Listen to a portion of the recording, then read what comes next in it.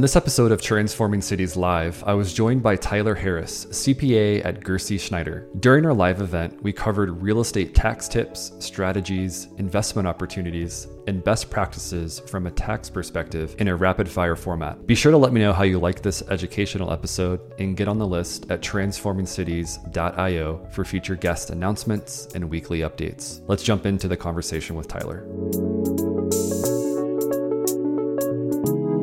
Before we jump into all of this, though, let's hit the audience, the listeners, with just a brief overview of who you are and a little bit about yourself. Sure. Yeah, my name's Tyler Harris. I'm a CPA. We focus on, my firm focuses on clients with net worths probably generally between $40 million and $400 million. Most of them, or a lot of them, are real estate professionals or had exits through private equity. And yeah, I'm in Las Vegas, Nevada. My firm's based in LA. I'm married, and we have a 3-year-old whose birthday we celebrated recently, and a 4-month-old baby girl. So yeah, super excited to be here. And for all the viewers today, Tyler came in at 1 a.m. last night from his son's birthday. But he still made it. We're still doing this thing. So thanks for joining us, Tyler. Appreciate it.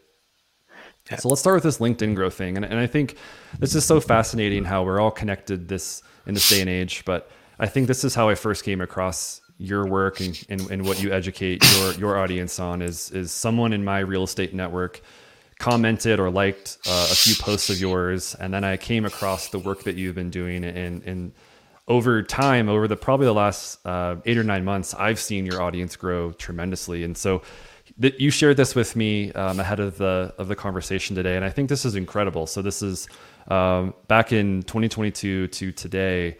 This growth is just skyrocketed, and I believe it's actually higher. I should have drawn like a little thing that goes off the chart. I think it's higher than this now. But what has this experience been like for you? Did you expect such a large following on LinkedIn in the last 2 years ago? I didn't. I thought maybe someday I'd get to 10,000 or something, and that would be great. But yeah, It's been a fun experience. I've had to show up consistently, and actually this chart is off. As of this morning, I lost 3,000 followers. Oh, no. I think that I was at 19 and I'm down to like 15 or 16, but I think it's 16. But yeah, I think LinkedIn went through and got rid of a bunch of bots or something. So right. That's awesome. I'm happy to have more real people following me. That's cool. Well, I mean, obviously the real people are engaging with your content. If you take a look at any of your posts, I mean, you usually have 20, 30, 40, 50 comments pretty regularly. Before we jump into a lot of the topics that you do already talk about on LinkedIn day over day, did you go into your kind of LinkedIn journey with any particular mindset that you could pass along to the audience that might be a takeaway for them? I heard again and again and again a couple of things. So number one is be consistent, show up every single day. Number two is just try to provide value. So give away 99% of everything, and that last 1% is what people will eventually pay you for, or are interested in, or even just need some help in implementation with their strategy. So honestly, it's been great. I mean, I don't feel like anybody's been, stealing my stuff or copying. I don't think there's any downside to sharing any information. So I just try to give as like freely and openly as I can. And then just try to provide the best content I can. So, some of that has to do with just trying to get a decent hook, which is something I'm learning how. I'm a CPA by trade, so I'm not necessarily a writer, but just getting something on the first few lines to get you to click and read the whole thing has been a big thing. I like to get people to think too. So that's another huge part of it is just, hey, I might not know the answer here, but let's get together and, share your opinion. And so that's also been something that's really good, that's worked really well. But yeah, my main goal is just being consistent and showing up every single day. And if you don't already follow Tyler, like, for example, if you came to this live event because I invited you or you follow me, definitely check out Tyler's content because it's super educational. And obviously it's brought us to this point today where we're going to dive into a bunch of stuff. So let's get to it. Let's start with the topic of debt, because I know that you have quite a few thoughts and theories and Maybe, I don't know if you'd call it best practices. One of my favorite things about this conversation is I'm a student, just like many people here. So I'm excited to just kind of hear your thoughts on this and have you walk us through some of your thoughts on these topics. So let's start with debt, and I guess in this case the three buckets that you think of debt within. Okay, great. Yeah, and it's not only just debt. Really, all this is centered around like personal finance in particular. And and actually about 2 years ago, I was trying to go through and make my budget and realizing that inflation was starting to get moving and things like that. I just I really tried to reframe debt in my life and the role it plays because I'm still pretty young. I'm growing. I'm building. I had to buy a house and cars. Like just something to keep our family going. And so, I guess I used to just have this perspective that I wasn't saving enough money. And when I got back down to it and looked at it, like a huge portion of every single one of my debt payments is generating net worth, and it's increasing my personal balance sheet. So, um, yeah, as far as like managing this stuff, my goal back then was to try to my income's somewhat variable. I work overtime, I get overtime paid, and then I get bonuses too. And so it was really just trying to figure out a way to put extra money into my investments. And so I created like these three buckets in my personal budgets. I read a book called uh oh shoot, I forgot what it's called, Profit First. And Profit First is basically aimed at helping helping business owners get more profit out of their business. And I figured, hey, I haven't seen a way to apply this to personal finance. So I ended up doing it for myself, and actually published a book in January 2021 as well. I just kind of wrote it up because I thought it would be helpful for people. But the way I run my finances is I have something I call the wealth account. It's a brokerage account that any excess money that goes above and beyond my mortgage or anything else that will increase my net worth goes towards uh, being invested or just even saved with cash. So everything, my goal is to get as much as I can into there.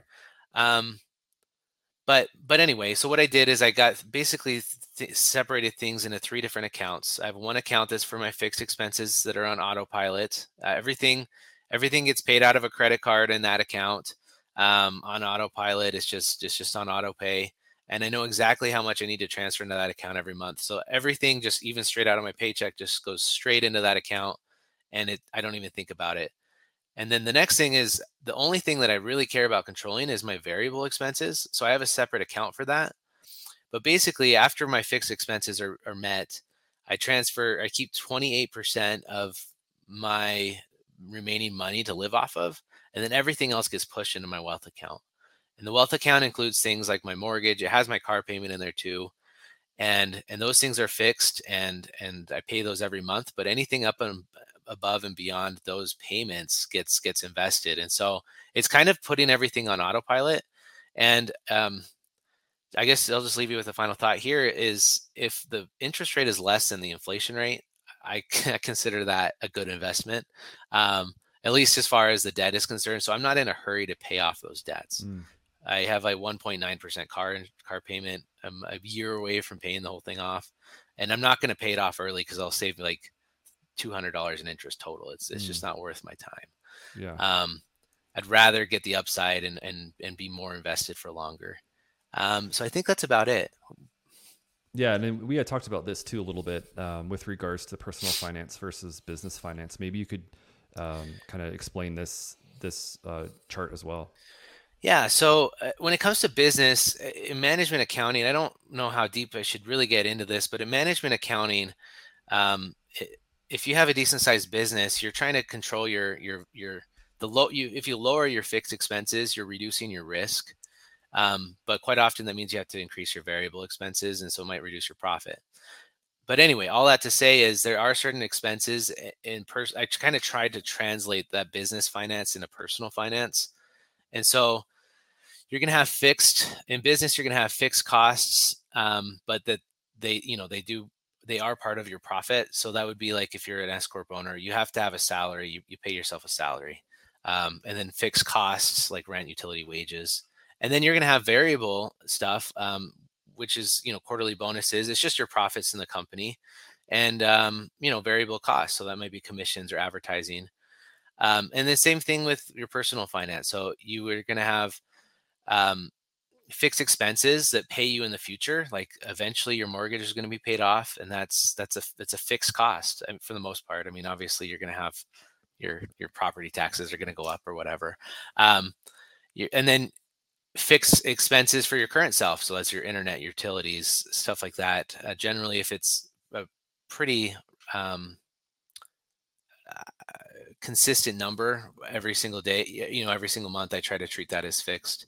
Mm. And then future self variable. So that's anything extra. So if I get a bonus, 72% of my bonus is going towards investments. Any overtime, 72%, it goes straight into that. And that's the way I like to think about it. So I can just really get the ball rolling. I try to have like a target, 10% at least that I'm investing just based off my base salary. But anything above and beyond that, I consider variable.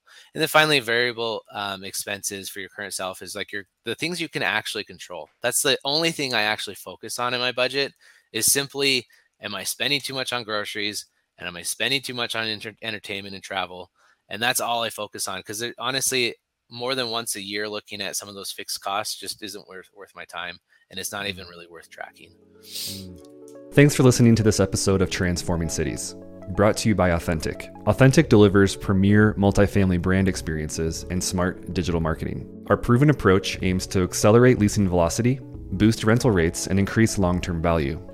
Simply put, we see brand as a business asset. You can find out more at authenticff.com. There are generally maybe an overwhelming amount of options for accounts, and sort of like the strategies of percentages to save versus the percentages to spend. I'm curious if you have like a rule of thumb that you'd be willing to share with regards to both the platform that you found that works really well for you, and not that you're endorsing anything in particular, sure, but what's just worked best for you. And you keep mentioning that sort of 28%, 72, 28 threshold. Yeah, that's just my personal kind of where I'm at personally, and it's going to depend a little bit on whether or not you have own a house or rent. I would consider rent as a fixed expense, but owning a house, I try to treat that as as an investment. I am gaining equity every payment, but yeah, I would say maybe 70-30, or maybe like, and that's after I covered my fixed costs. So just for insight, I pay my wife's health insurance separately, so my fixed costs could be lower, but we spend about $1,200 a month on things like health insurance, which is like $600, car insurance, utilities, all that stuff is fixed, and I don't track it, and it's just on auto pay. And then after that, everything I live off of as small of a percentage as I can. Really, I just determine that percentage based on looking at the last 3 months of activity, saying, hey, if I cut back just a little bit or just made myself comfortable, how much on average, based on my base salary, do I spend each month? And for me, 28% comes out to, just as much as I need based on my base salary to enjoy my life. So if I get overtime, then I get to spend, spend extra money on a night out or dinner. But it's all based on my base salary, kind of that. And then my goal is just to put as much as I could into my wealth account. So you kind of have to come up with the ratios at the beginning and adjust from there. And the nice thing with this is once you have that base, if you get a raise next year, and you're kind of forcing yourself to save more and slow down the rate of lifestyle creep. Right. And so over the last couple of years, I've made more money, I've gotten raises, and we live a little bit better, but it's not exponentially better just because such a small percentage is allocated there. Sure. Let's drive ourselves into a new category, real estate tax benefits. And this is another one where I'm excited to learn more about this. And again, I know you have a lot of thoughts on this. So let's start at the top here with depreciation and the recapture of depreciation. Awesome. Yeah. So depreciation, for those who are not well acquainted, the IRS gives you they when you buy a capital asset such as a vehicle or a apartment building or real estate, in general, they have determined that you can't take the full expense of that usually in the first year. So I buy a $500,000 property, I can't just deduct $500,000 on my tax return. They make it so that you can depreciate the property over a certain amount of time. So they let you expense um, part of that value on a straight line basis normally. And for real estate, it's either 27 and a half years for single family homes or 39 years for commercial real estate, like multifamily. I said 39 years, I think I said. I just want to make sure I said that right. And so really, if you buy a $500,000 property, over 39 years, you might be depreciating 20,000, $22,000 a year. You don't get a huge, depreciation deduction every single year. But what it does is it can offset your cash flow. So you can have a positive cash flow, but then be getting this phantom expense because you didn't actually spend any money for that depreciation you're getting allocated, and it offsets your income from the property. So I hope that makes sense. I'd love, let me know if Yeah. you want me to go deeper into that, Chris. I think there's a nuance there with regards to how much you can depreciate or how much you could depreciate in the past versus how much you're going to be able to depreciate in the future. And we had talked about one of the examples being like a car wash or like a real estate investment that had certain tax benefits that are now changing. Sure. Yeah. So the Tax Cuts and Jobs Act. So there's different lives to different properties, and certain like lifed property is allowed something since 2017 from the Tax Cuts and Jobs Act, something called 100% bonus depreciation. So through 2022, you could take 100%. So if you had property that had a 5-year useful life, 7 years, or 15 years, those things were eligible to be basically expensed in the first year. And so car washes, when we were talking about that, are a unique opportunity because most of the car wash is considered a land improvement or equipment. And so there's not really a huge real estate component in that, although it does take up space and it is real estate. Um, Mm-hmm. you'd have maybe 20 or 30% to land, and then the rest of the car wash is equipment. And so it's an interesting thing when depending on if you're an active investor, invest and you put maybe 20% down on a car wash, and then all of a sudden you're able to take 80% of that in the first year. Um, you buy $1 million property, you put $200,000 down, and then you can take an $800,000 depreciation deduction as an example, and Mm-hmm. offset a huge amount of tax that way. So that's just a fun thing that people have used in the last couple of years. We've done it, Yeah. and it's just there's a lot of things to get right with this. So I definitely recommend working with a professional. You should probably be a real estate professional if you're working on doing that, or at the very least, this isn't just for real estate professionals because depending on how you structure things, potentially if you have another business and you wanted to buy a car wash as a second business, um, it's not technically a real estate trader business. This is just an operating company. And so you could use the depreciation to offset your actual Yeah. other business income. So it's extremely powerful. I mean, if you put 20% down and now getting the 800,000, or well, it's really in 2023 limited to 80%. So let's just say like a $700,000 tax deduction, and you're at a 40% rate. Um, that's huge. That's huge. It Mm-hmm. could be, you know, 250, $300,000, and you actually offset more tax than you put cash into the deal. So it's Mm-hmm. kind of neat. Yeah. And we may touch on that again when we get to the investments section, but let's keep rolling here with regards to active versus passive status and what all is involved there.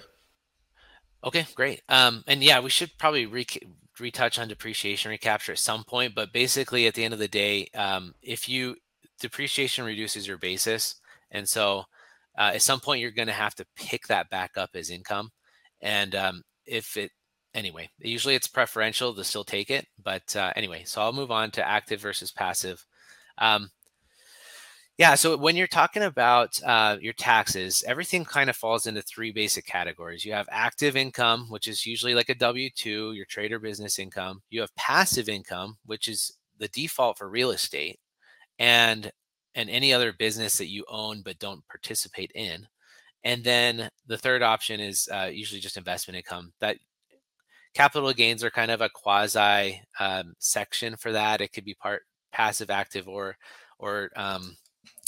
or getting in the weeds here, but or it could be investment. But at the end of the day, some of the best tax planning strategies come from putting all of your income in the same bucket. So if you make, active income, you would want to try to have your deductions in that same category. And a lot of times real estate can provide that. So real estate professional status is a really unique thing. You might have a mortgage broker making $500,000 a year or something like that as an example.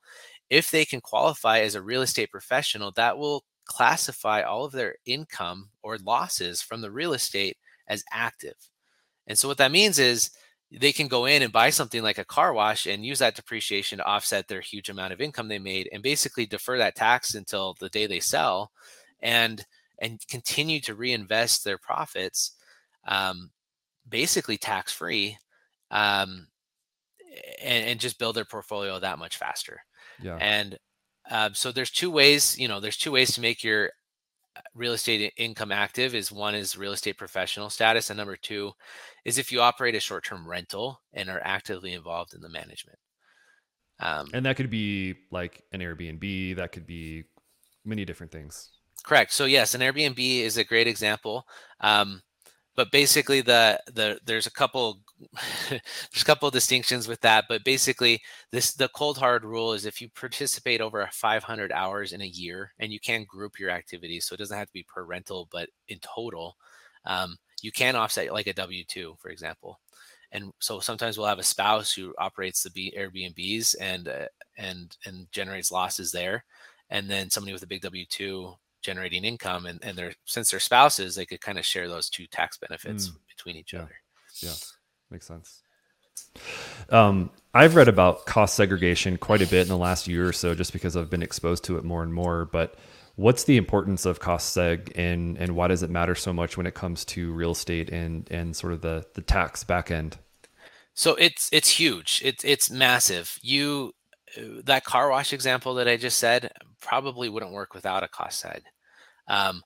So what a cost segregation study is, try to be brief here, is an engineer will go in there and say, hey, let me look at this building and break it into its components. Generally, a tax professional like a CPA is going to say maybe 20%, 30% is the land, and the rest is the building, and we're going to depreciate that over 27 and a half or 39 years. And so that really like slows down the benefit of buying that, because now you're not getting the tax benefits as quickly. A cost segregation study makes it so that you break into each of the components. And so, out of that 27 and a half year building, maybe 30% of it is actually stuff that has a shorter life than 27 and a half years. And so coupled with bonus depreciation, you're actually able to just expense a large portion of that in the first year you acquire it. Otherwise, right. If it wasn't for bonus depreciation, you would still be getting that depreciation over 5 years instead of 30. But anyway, that's the idea with a cost seg, is just to accelerate that depreciation. And usually you want to couple that with an active strategy in real estate. I love that. Yeah. Let's hit on alternative investments bullet point here before we move on and keep ripping through these, because I know that and I want to say out loud, and we talked about this before we went live today, there are all of these little nuances that make answering these questions and talking about these topics not cut and dry. It's not binary. It's not zeros and ones. There's always, for everyone, there's individual variables at play. So I know that you're doing the best that you can to sort of attack these things at a high level, but yeah, I know, and everyone watching knows that there are nuances here. So just to say that out loud. Yeah. Talk to your CPA. And if you're not sure that they know what they're talking about, then maybe talk to a couple others as well. But yeah, there's always a nuance. And so always work with a professional. I don't generally recommend that you just try this on your own. You could get yourself into trouble. But alternative investments, we mentioned one, a car wash is a great example, where it's real estate, but it's kind of quasi real estate because it's really a trader business underneath.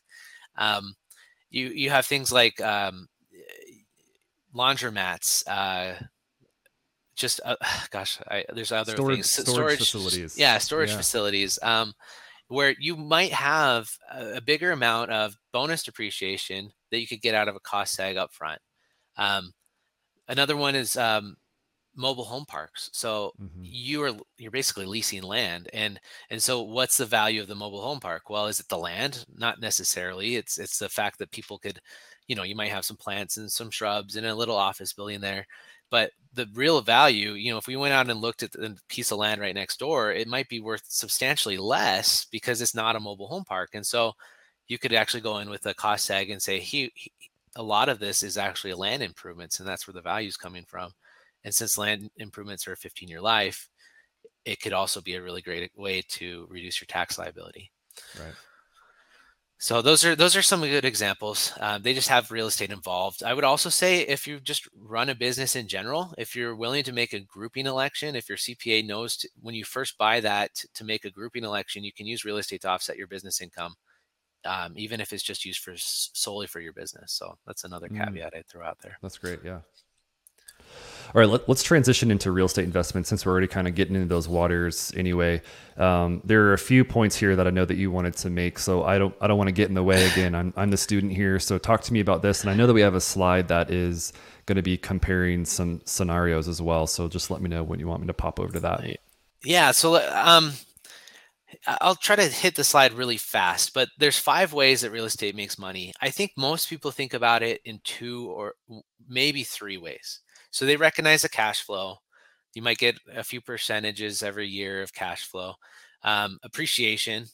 But I think people don't think about real appreciation on a leveraged standpoint and understanding how a leverage plays into that. And then finally, they think, okay, well, tax benefits. Usually, I can get my cash flow tax free because of depreciation. But to get into it, so inflation hedge, number one, if you lock in a low interest rate and now inflation is going up, you you the value of your debt goes down over time. And so, let's say I take out $100,000 mortgage today. Next year, that currency is worth 6% less, and so that actual value of that mortgage in year 2 is 90. What is that? I don't know, the 94,000 or something like that, or You're 90. the So CPA. Hey, you're the CPA on the call.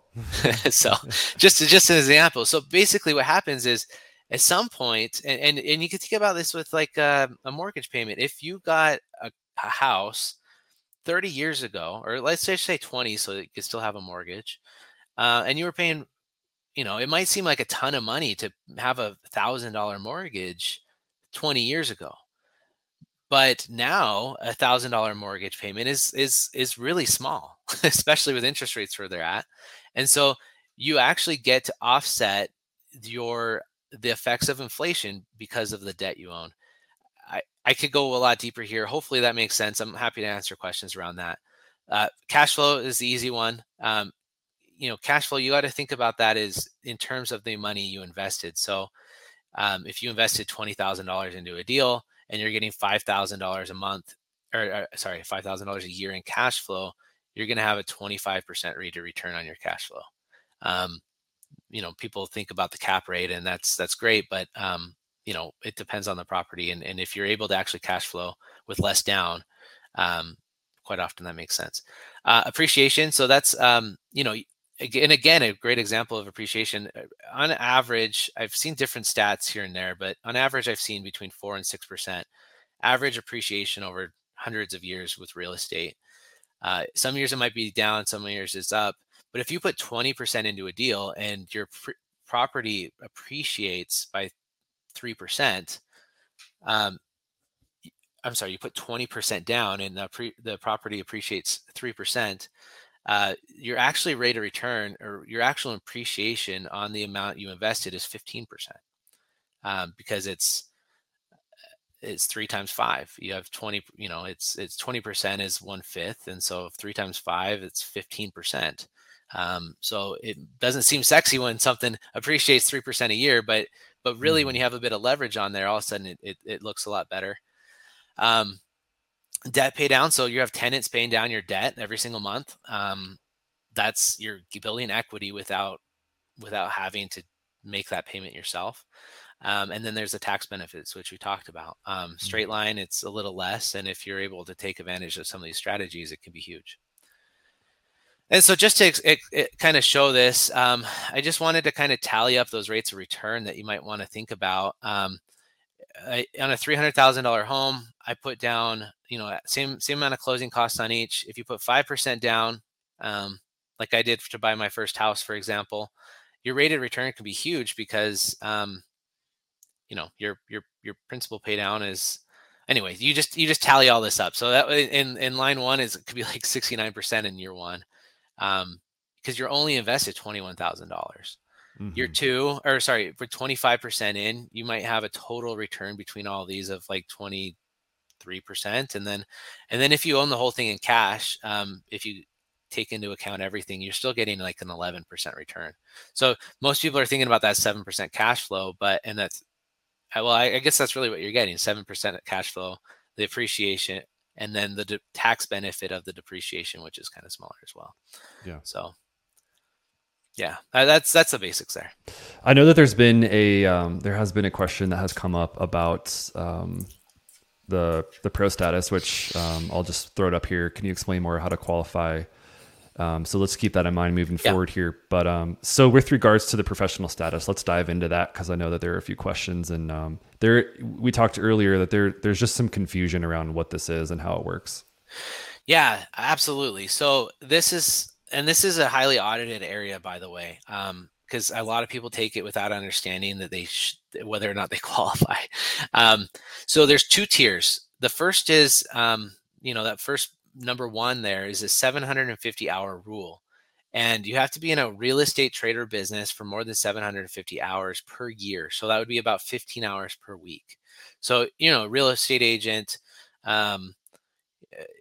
it would qualify. I don't know why I'm blanking on other professions, but there's a lot out there. And then it has to be more than 50% of what you do. And so a lot of people are disqualified because they're getting a W-2. And a W-2 is usually about 2,000 hours or more. And so it's really tough to qualify as a real estate professional with a W-2. In fact, if you do it and you have a W-2, I would just say you're going to have a pretty high chance of audit, because the IRS is going to pretty much say you're probably not a real estate professional, so don't take the status. But so that's rule number one. You have to have 750 hours as a real estate professional.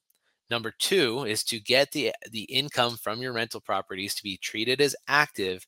You have to materially participate. Now, there's a lot of different ways to do this. In fact, there's 7 ways that the IRS has outlined that you could qualify as materially participating. But the most clear-cut one is getting 500 hours in your rental activities. Now, the nice thing about this is it doesn't have to be 500 hours per rental. So if you have 3 single-family houses, you don't have to have 1,500 hours invested into all of this to use the depreciation. There is a grouping election you can do, and I definitely recommend it. And what's great is if you do materially participate and have over 500 hours total across your rentals, you can start to invest in syndications and other passive investments and group those with your active ones. And so really, it's not like you have to get like you don't have to have every single property do this. So really, you just have to hit that 500-hour thing. So you could be for example, you could be a property manager who manages their own property, and then everybody else's, other people's as well. And as long as you're managing your own properties and working more than 15 hours a week on average, you could qualify as a real estate professional. And so, like I said, there's a grouping election. That's number 3. And then we talked already about the tax benefits, but really it's just meaning that you can use your losses from real estate to offset your active income. So I, as someone who works in real estate but not on real estate, would not qualify as a professional status because I get a W-2. I'm working in real estate, but again, not on real estate, not my own projects or my own properties. So that would be something where if I tried to slide in with this rule, hey, I'm getting audited most likely. Yeah, I would say most likely yes. You would not qualify in that situation. There's always some nuances there, but yeah, generally for for you, for example, you probably would not qualify with a Um, we W-2. cover, yeah, we covered a ton here, and I know that we just scratched the surface on a lot of these. So I want to transition us into a Q&A time. So for anyone watching, listening, feel free to shoot in your comments and questions. We already have a few to go through here. Tyler, I want to thank you for being willing to run through all of these topics at a very fast pace. I know that you want to go into detail on all these and on a much deeper level, but I appreciate you playing nice and sharing your insight with all of these topics. If you want to learn more about Tyler and kind of follow his insights day to day, definitely look him up on LinkedIn if you're not already following him. Share his profile with your colleagues and your friends. Pops his email up here as well. Feel free to give him an email or shoot him a DM to follow up.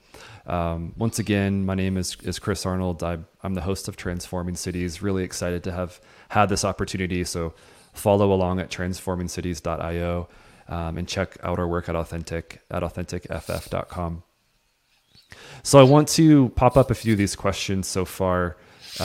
Dean mentioned something here about tax strategies for hospitality heavy region. With increasing costs. And his example here is Sarasota, Florida, on the hospitality real estate side. So big question here. Feel free to answer this any way you'd like, Tyler. Well, hospitality is kind of similar to a short-term rental. So hospitality has a lot of, normally I would imagine, maybe I'm misunderstanding, and Dean could jump in and message if he's thinking something different. But normally that includes like hotels, and so if it's a hotel, the class life is going to be 39 years, and the average stay of the people is normally less than 7 nights, and which means that basically it's a hotel. That's the business that it's in. And so if you operate a hotel, this is active trader business income. You do not have to be a real estate professional to claim the benefits from it. Now, the big thing is, though, that you do have to materially participate. And so you don't have the 750-hour requirement. However, you do have to make sure you're somehow materially participating in the activity. 500-hour rule is probably going to be the simplest one to use there, because any other rule, there's one where it's like 100-hour rule. But you have to participate more than anybody else, and that would include like the room keepers and stuff like that. So anyway, any of the employees of the company. So 500 hours would be the thing there. And absolutely, you should probably do things like cost segs. You're going to have a lot of stuff like furniture in there that's going to have a shorter depreciable life, and you can use hotel investments to offset your active income. All right, let's pop over to another one. And this has to do with cost seg. I thought this was a really good question because I've seen this before and I don't have the answer. So I'm excited to hear your thoughts on this one with regards to like barrier to entry for when does a cost seg even make sense? Okay. Yeah, absolutely. So, I mean, it really depends. It depends on a few things like your current tax bracket. If you're in the highest bracket, you're going to get more benefit for every single dollar that cost seg finds for you. But if you're in a 20% or 24% bracket, the benefit's a little bit lower. So yeah, million is a good threshold. I've heard a lot. And it also depends on the property. So I have a client who has multiple Airbnbs, and part of the amenities of that includes a pool, very nice landscaping, things like tennis courts, all kinds of nice stuff. And those things qualify as land improvements. And so even if the house was worth $500,000, maybe $200,000 of it is land improvements because of the pool and because of everything else. And so if you have something that has a unique characteristic, I would say, look into that. I would get a quote from a cost seg person. They usually can provide you a right off the bat within a day. Most of them will provide you with an estimate of what they think they will get you as far as tax savings goes. And then finally, there are, you could go with a lot less expensive properties where a fee to do a cost seg might be between 3,000 and 5,000 or more. There's actually DIY versions of this that'll use software, and you kind of plug the information in there, and those can be as low as maybe $300 or $400 or $500 to do. So it's not extremely expensive. The results won't be as good with an engineered study, and you might not have audit defense, but it could make sense to do it at much lower levels, like maybe 100 or 200,000. So that's just another option there. But definitely, if it's above $1 million, I would say go with an engineered study almost 100% of the time. Another one came in about insights on passive tax strategies via investments in REITs. And maybe you could even explain REITs if anyone watching is not who is unclear on that. I mean, I'm assuming this audience knows that, but if they don't, feel free to take that one. Yeah. So real estate investment, a REIT stands for Real Estate Investment Trust. They are basically gigantic syndications of you just put money into a fund and they invest in real estate for you. They're required to distribute, I don't remember if it's 80 or 90% of their cash flow. So there might be a little bit higher operating costs, but they do distribute the money that they get. And REIT distributions or REIT dividends, those are considered qualified business income. And so you do get a kind of, let's say you had $1,000 of REIT dividends. Right off the bat, you get a 20% deduction. So you really only get taxed on that $800, excuse me, of income there. So that's a big benefit. It's not huge. You might not get out all the benefits of actual depreciation there, but you do get that little 20% deduction. And also REIT dividends, if you've held them for more than a year, they're considered qualified and they're taxed at the lower capital gains rate, which has a max rate of 20%. If your income's above 200,000, there's an extra 3.8% surtax. But anyway, it's a lower rate than your active income. So there's definitely tax benefits there. It's a good place to get started, especially if you're trying to build a portfolio. And it is 100% passive. So there's that as well. Tyler, we're already 45 minutes in and it goes by in a blur. So thank you so much for joining today. If anyone wants to follow up with Tyler directly, again, feel free to shoot him a DM on LinkedIn or with this email here on screen. And if you want to work with Tyler, obviously connect with him. He can probably help you out or at least point you in the right direction. So really appreciate your insight, Tyler. Thank you so much for joining me today on this live event. Yeah, thank you, Chris. It's been a pleasure. Thank you very much.